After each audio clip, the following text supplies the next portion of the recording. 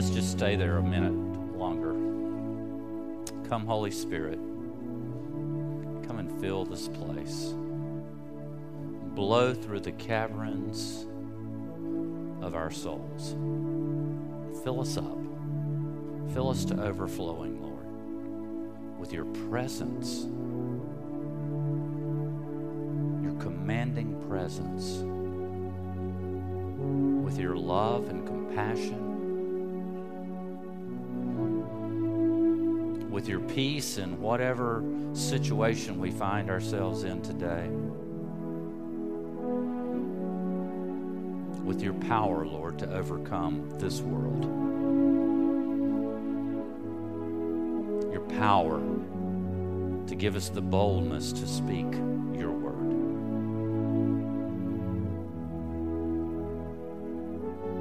The power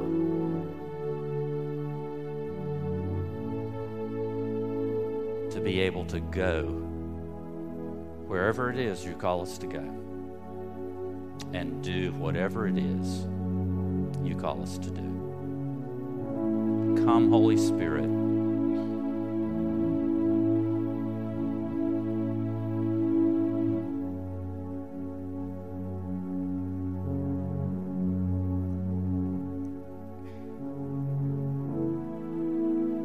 In Jesus' name. Amen. Well, let me start with the T-shirt. I probably have had more people. I've been wearing this during the whole mission. I washed it a time or two, but I've had it on during the entire missions emphasis month that we've had, and a couple of people would ask, but today I must have had 20, 25 people that wanted to know about the T-shirt. Maybe it's because we have so many other people with the same T-shirt on today. The T-shirt, if you read Arabic, which I don't, has the letter N on it. N. And N stands for Nasara. Nasara. You can see, it's a symbol that's spray painted, with the can of spray paint. It's a symbol that's spray painted onto the houses of all the Christians in Syria and Iraq. So ISIS knows who to persecute, who to round up, who to kill. Nasara. And it's become a red badge of courage, if you will, for the Christians in that part of the world. They're proud to be called Nasara, Nazarenes, followers of Jesus of Nazareth. I have one more of these shirts in a small. I ordered for our staff, and our staff's been eating a lot, so we didn't have anybody to take this small shirt. So if somebody would like a small, I'm going to put it right here on the table, and it's yours. You can order these shirts from Voice of the Martyrs too. There you go. Don't be ashamed. Don't be bashful. Just do it. You can order these, and most of the proceeds go to benefiting those Christians in Syria. A good cause, I believe. Well, we're not quite finished with the emphasis on missions yet. Next week, we're going to talk about where it is that we might go and what we might do. But today, I do want to kind of bring us to a bit of a close with this international part. Today, November the 2nd, 2014, has been declared the International Day of Prayer for the persecuted church around the world. And as we celebrated last year, we have an opportunity to pray for that church in a very real and palpable way here in our part of the world, to impact Christians wherever they might be around the world. We've looked at a couple of pivotal scriptures during this time that we've been looking at missions. And the first one we would find in Matthew chapter 28, verses 18 through 20.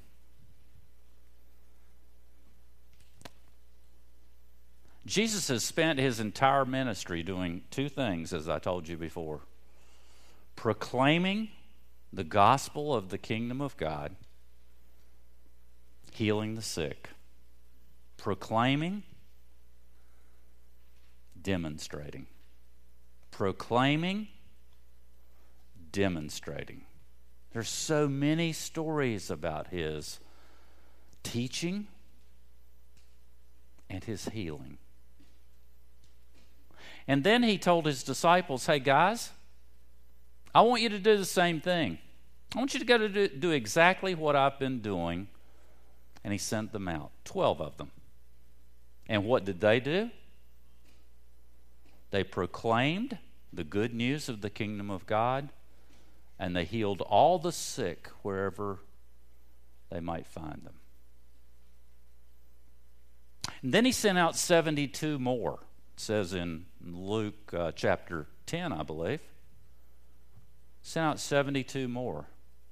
And what were their instructions? Proclaim the good news of the kingdom of God, heal the sick. Proclaim and demonstrate. Proclaim and demonstrate. Well, and then the events happened on Good Friday where he was crucified. He died. He was buried. 3 days later, he was resurrected.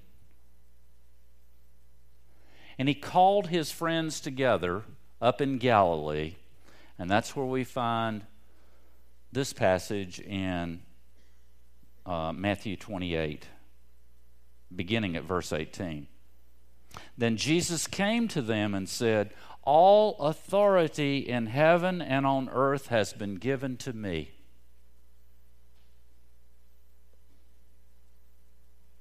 All authority in heaven and on earth.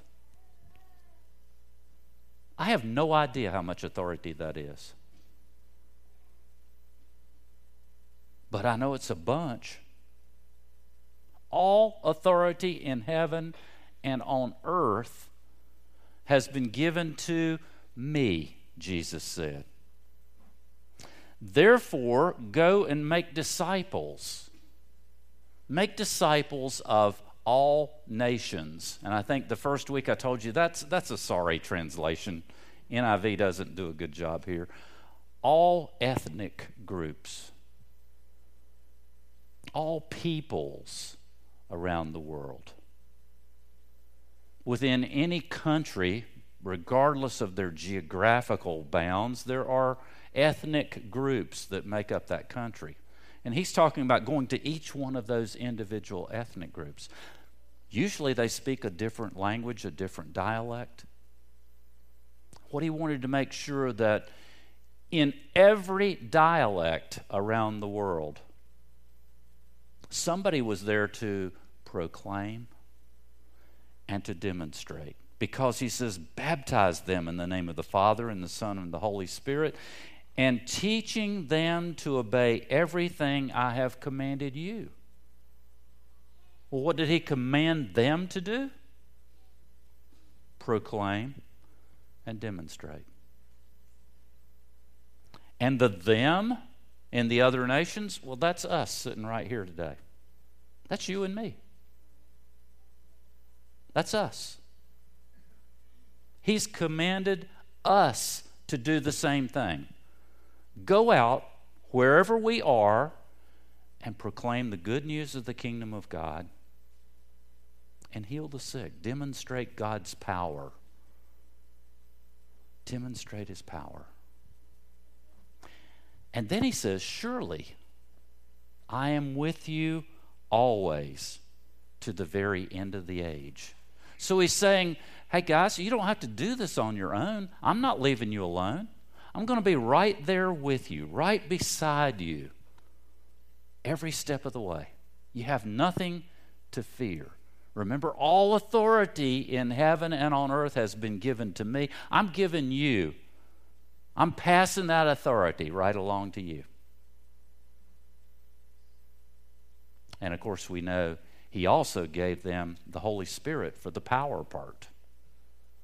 They have authority and they have power beyond any bounds that we can think of. Matthew 24:14 is a verse that Andy Bell talked to us about the first week. Andy, the field worker from Indonesia. Remember when Andy came? 24:14 in Matthew.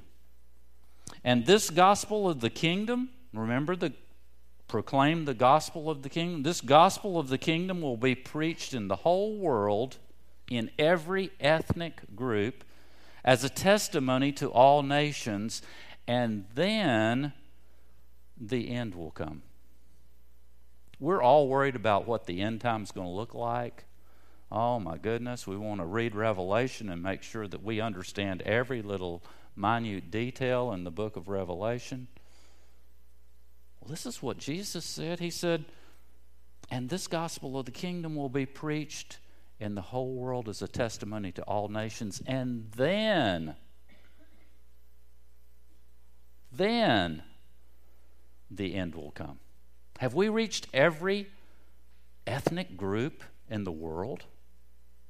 I don't think so. I don't think so. We would have some that would say, oh, yeah, we've reached the world with the gospel of Jesus. Nah, we haven't. There's not a viable church functioning in every ethnic group throughout the world. But then Jesus gave some other instructions in Acts chapter 1, verses 7 and 8.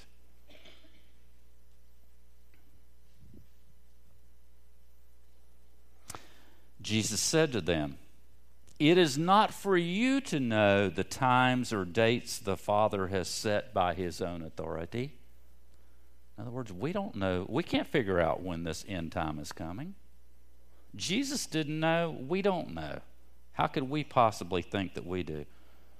Verse 8, "But you will receive power when the Holy Spirit comes on you, and you will be my witnesses in Jerusalem and in all Judea and Samaria and to the ends of the earth." Wow. You. He's talking to you. You will receive power when the Holy Spirit comes. You'll be his witnesses in Jerusalem. That would be here in Little River, Longs, among people that are just like us, talk like us, act like us, live in places like us, dress like us, have the same customs that we do. They're us. And in all Judea, well, that would be like the Grand Strand area, a larger geographical area, but they're still like us. I mean, yeah, the people on the other side of the waterway are a little weird, we understand. But they're still like us, aren't they? Even from Wilmington down to Charleston, the people are like us. Like us. 78% of them don't attend church. And Samaria. Samaria. That's the people that aren't like us, that are different than we are. Maybe they are from different countries and they're here. Maybe they're in different parts of North America or the Western Hemisphere or other parts of the world even. They're not like us. They're different than us. We're supposed to go to them too? Yes. And to the ends of the earth, he says. Well, that one's easy. That means we go to. That's why Andy and Tina Bell are going back to Indonesia in a month. That's why I have been, Scott has been, others have been to Nepal on the other side of the world. Why would we go to some place like that? That's why this group of folks over here goes to Haiti 20, 30 times. That's why we go out into the world.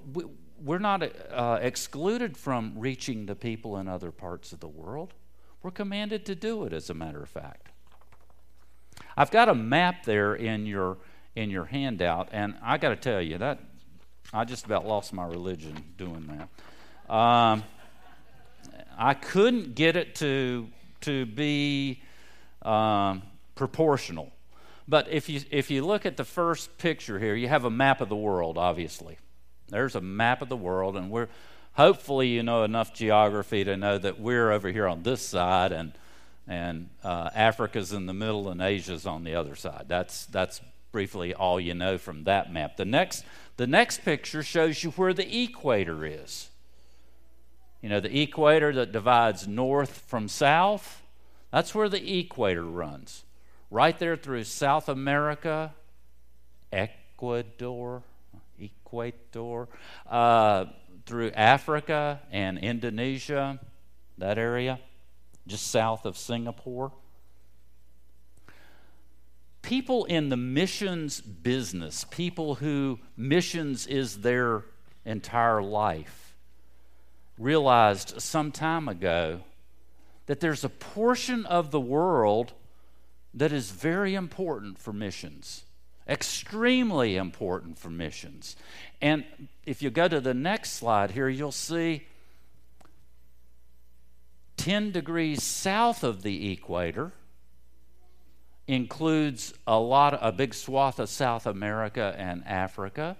And then we go 40 degrees north of the equator,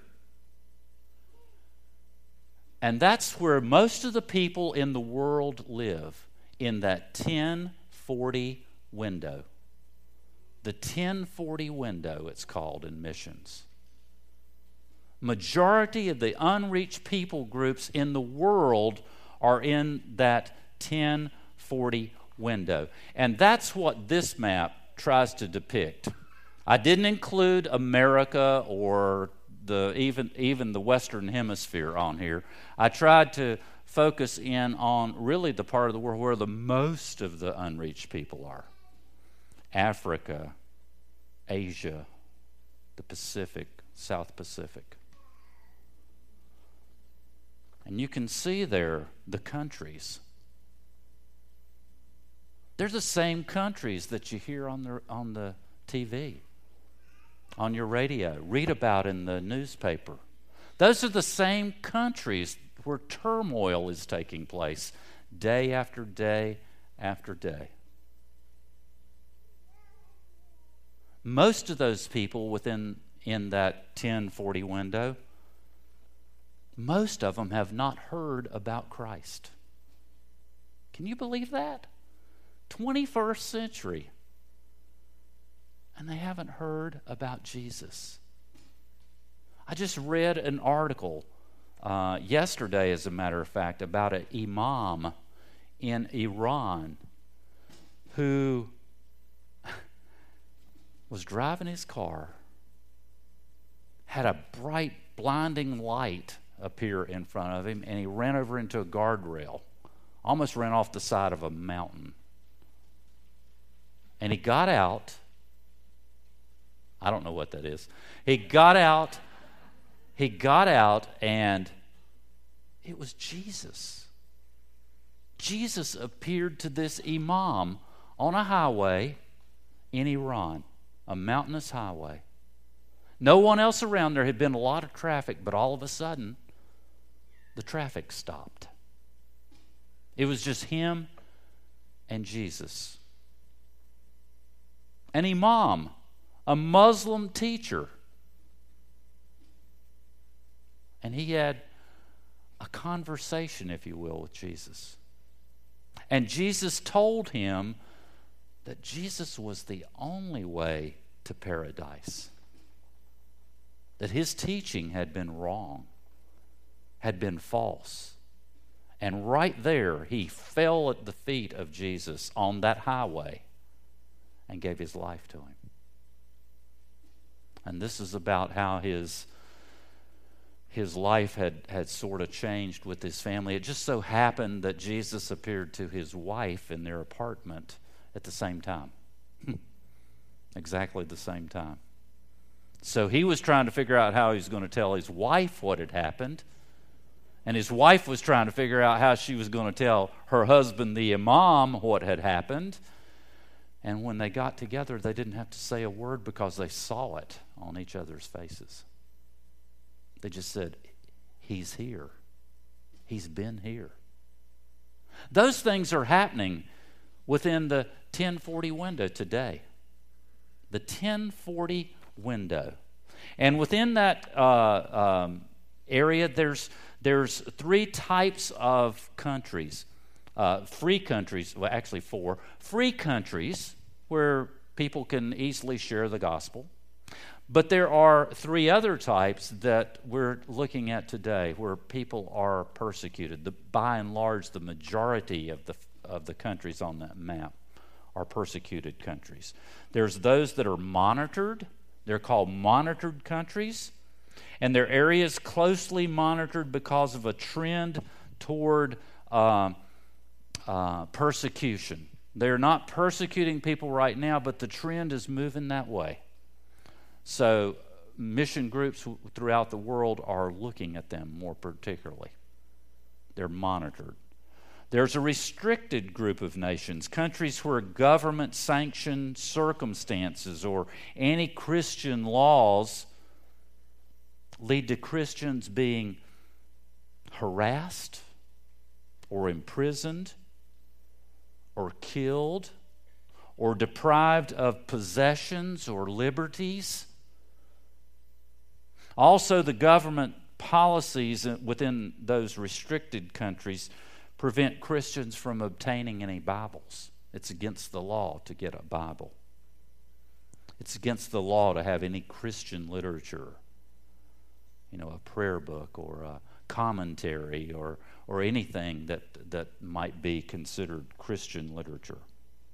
And then the third group would be the hostile nations, of which there are many. Nations or large areas of nations where governments consistently attempt to,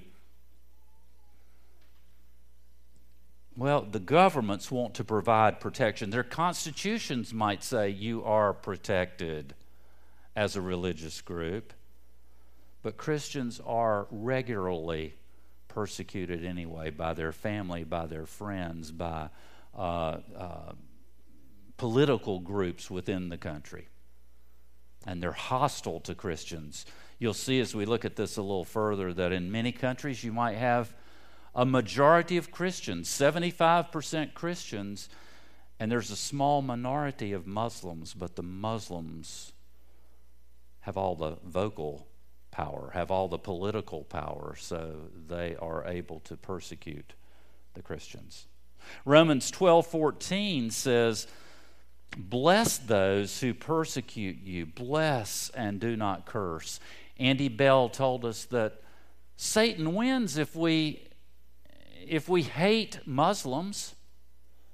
We should not hate Muslims. We should bless Muslims. It's out of that blessing that we show our Christian love, our Christian faith, and changes can truly take place. 2 Timothy 3:12 says this, "In fact, everyone who wants to live a godly life in Christ Jesus will be persecuted." So we're not exempt. None of those countries in the 1040 window are exempt from being persecuted. Jesus says you will be persecuted if you belong to me. Romans 8:35 says, "Who shall separate us from the love of Christ? Shall trouble or hardship or persecution or famine, or nakedness, or danger, or the sword? No, in all these things, even persecution, in all these things we are more than conquerors through him who loved us. Take a look at this short video.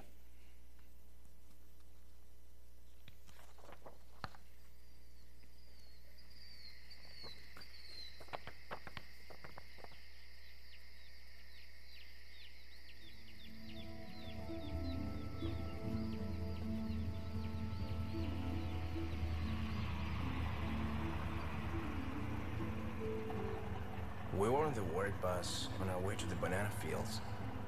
I was tired from studying late the night before.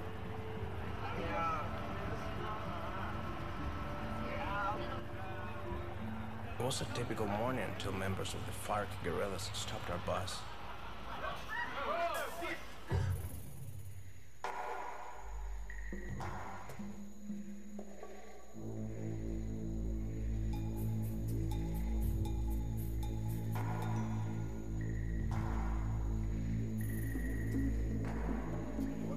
¿Dónde vas?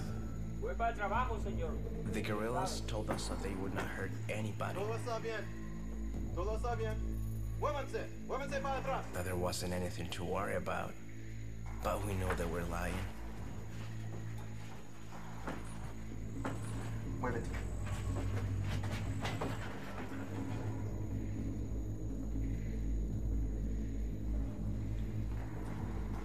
Niña, levántate. Vámonos.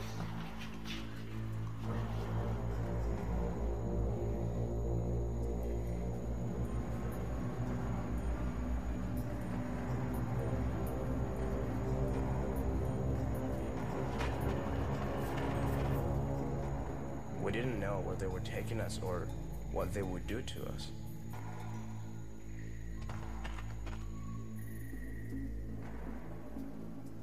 We drove for like 20 minutes, and then they made everyone get out.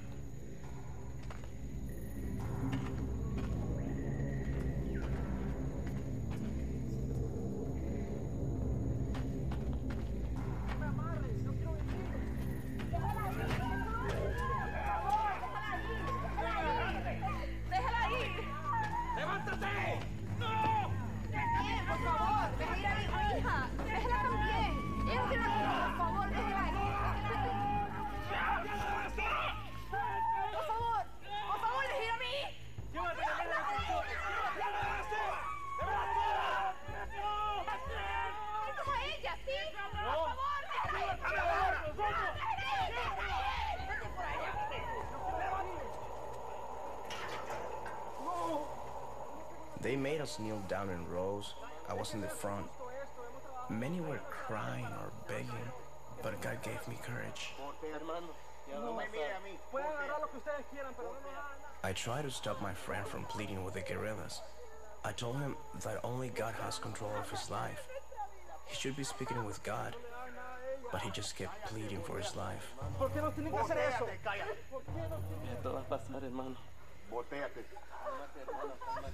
Maten a nosotros, no tenemos la culpa de nada. ¿Por qué tienes que hacer? Por favor, no me maten, por favor, no me maten. No.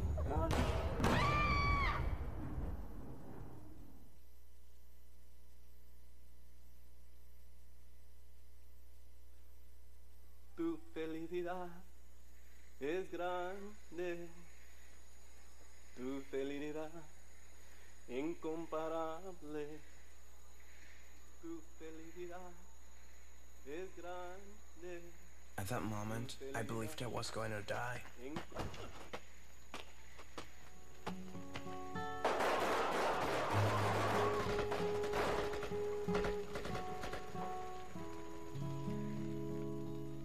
My country has suffered from much violence.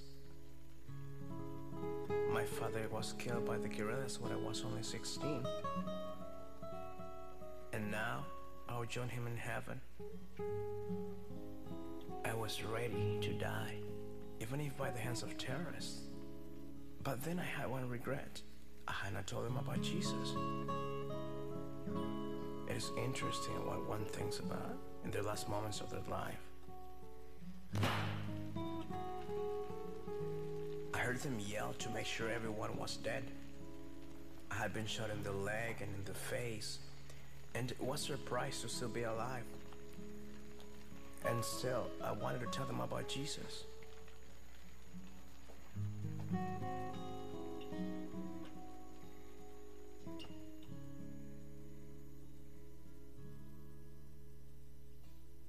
The guerrillas killed everyone.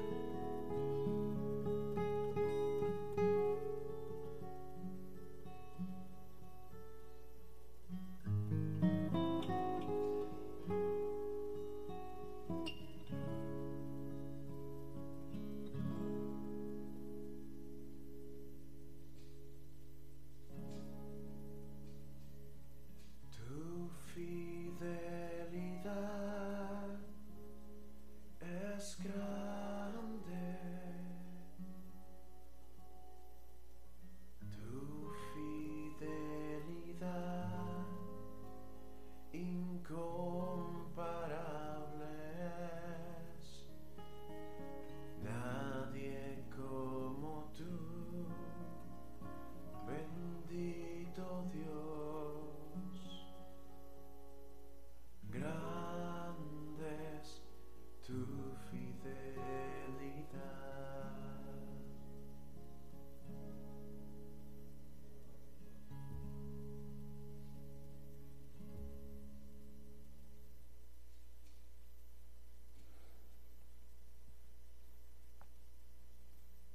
So it happens in our own hemisphere. But the story is the same. It doesn't matter which country we find Christians in. When we ask how we can help them, what the Christians say is, pray for us. Pray for us. You would think they'd want money or a church built, or no. Pray for us. Pray for us. Pray for boldness for us.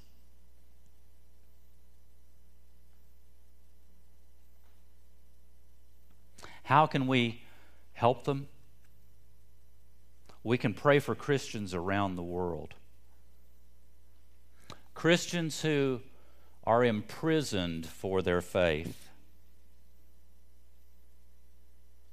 We can pray that God would strengthen and protect and encourage them.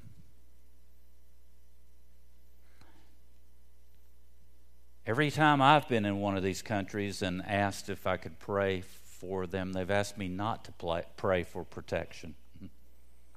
They've asked me to pray for boldness. They want to be bolder in their Christian faith. They're not worried about the protection. They just want to honor God in what they do. Pray for God's protection over pastors and evangelists who go about spreading the gospel message in restricted and in hostile nations throughout the world. That's what you can do. Pray for God's provision and encouragement for the families of Christians who've been killed for their faith. Pray for their families, that God will provide for them. Pray that government officials in hostile lands, and even in those restricted nations, will come to know Jesus Christ personally, just like that imam I told you the story of. And that they will follow his will for their lives and for their countries. Pray for the new believers in Muslim countries who are deciding when and how they should tell their families and their friends that they are now followers of Jesus. Asu. Pray for radio and television and internet ministries sending God's word all over the world, because it can get through closed borders where packages can't go. Pray for the Holy Spirit to bring much fruit from that ministry. Pray for the provision and safe delivery of Bibles to countries, to believers in those countries that are hostile. We do get Bibles in, but we have to be very careful how we do it. Pray God will enable persecuted Christians to witness for Him, even witness to their persecutors like Alex was able to do in this video.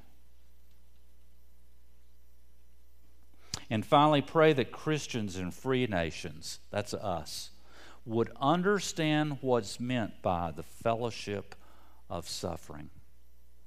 Philippians 3:10 says, I want to know Christ and the power of His resurrection and the fellowship of His suffering. Pray that we would understand that in a very real way and choose to stand with and support our persecuted brothers and sisters around the world. And yes, today we are looking at this map up here of all these different nations around the world, but our focus particularly today, I want it to be on Christians in the country of Syria.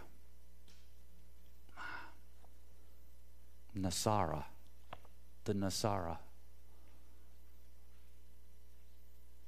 I want us to think about them. Listen to Leanna's story, a Christian in Syria.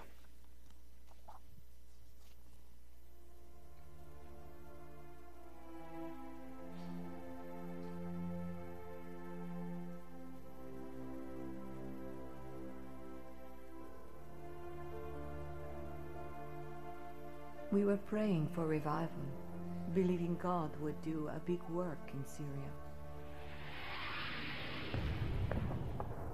Then the war came. Now the terrorists are attacking Christian homes, churches, and even our children. Their goal is to empty Syria of its Christians. We hate the spirit of Islam that is destroying our country, but we love our Muslim neighbors. They come to us and say, in the name of our God, terrorists rape and kill. Where is God? We tell them about Jesus, and many are coming to know Him. Still others say, we are like living in hell.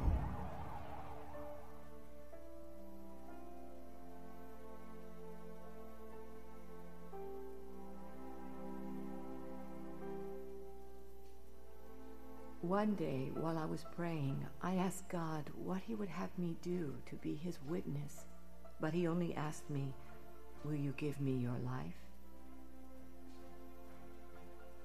As I prayed, I understood He wanted all of me, and I said yes. If the time came, I was willing to die for Jesus. The next day, while I was praying, I asked God again what He would have me do. This time, He asked me, are you willing to give me your husband's life? It is not easy to be ready to die. My husband and I prayed about this together. We said yes to God. The third day was the most difficult. On this day, God asked me if I was willing to give up my children's lives. The terrorists know who we are and that we share Jesus with Muslims.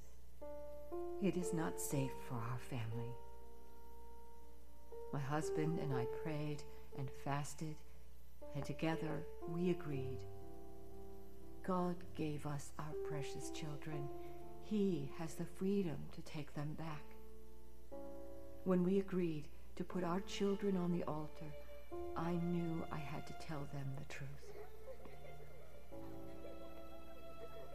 I told them that it was possible that men with swords may come through our door, men who didn't know Jesus. They may say bad things to us, and try to force us to convert to Islam. But no matter what they say, we should not answer them. We should only tell them that Jesus loves them and that we forgive them.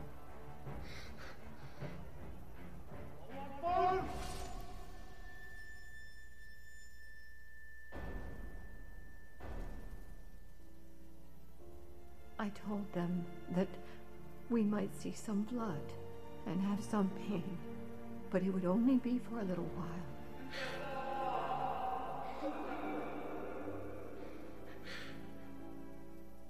That we should just close our eyes, and when we open them, we will be with Jesus. Am I a good mother to have to tell my children such things?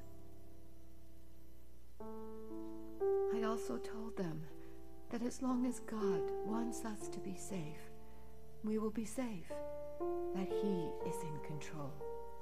Even during the bloodshed, during the killing, He is carrying our future.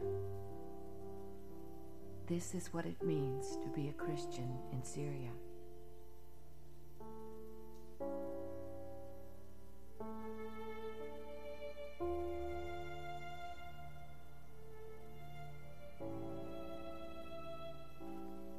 I'm going to ask, if you will, if you would like to. We have a map here of the world, and we have some countries that are in orange and a red and a green. Those are the persecuted countries that we know of in the world. I'm going to ask that you come around the table, if you would be so kind, and lay a hand if you can reach on one of these countries. We'll take some time to pray for those.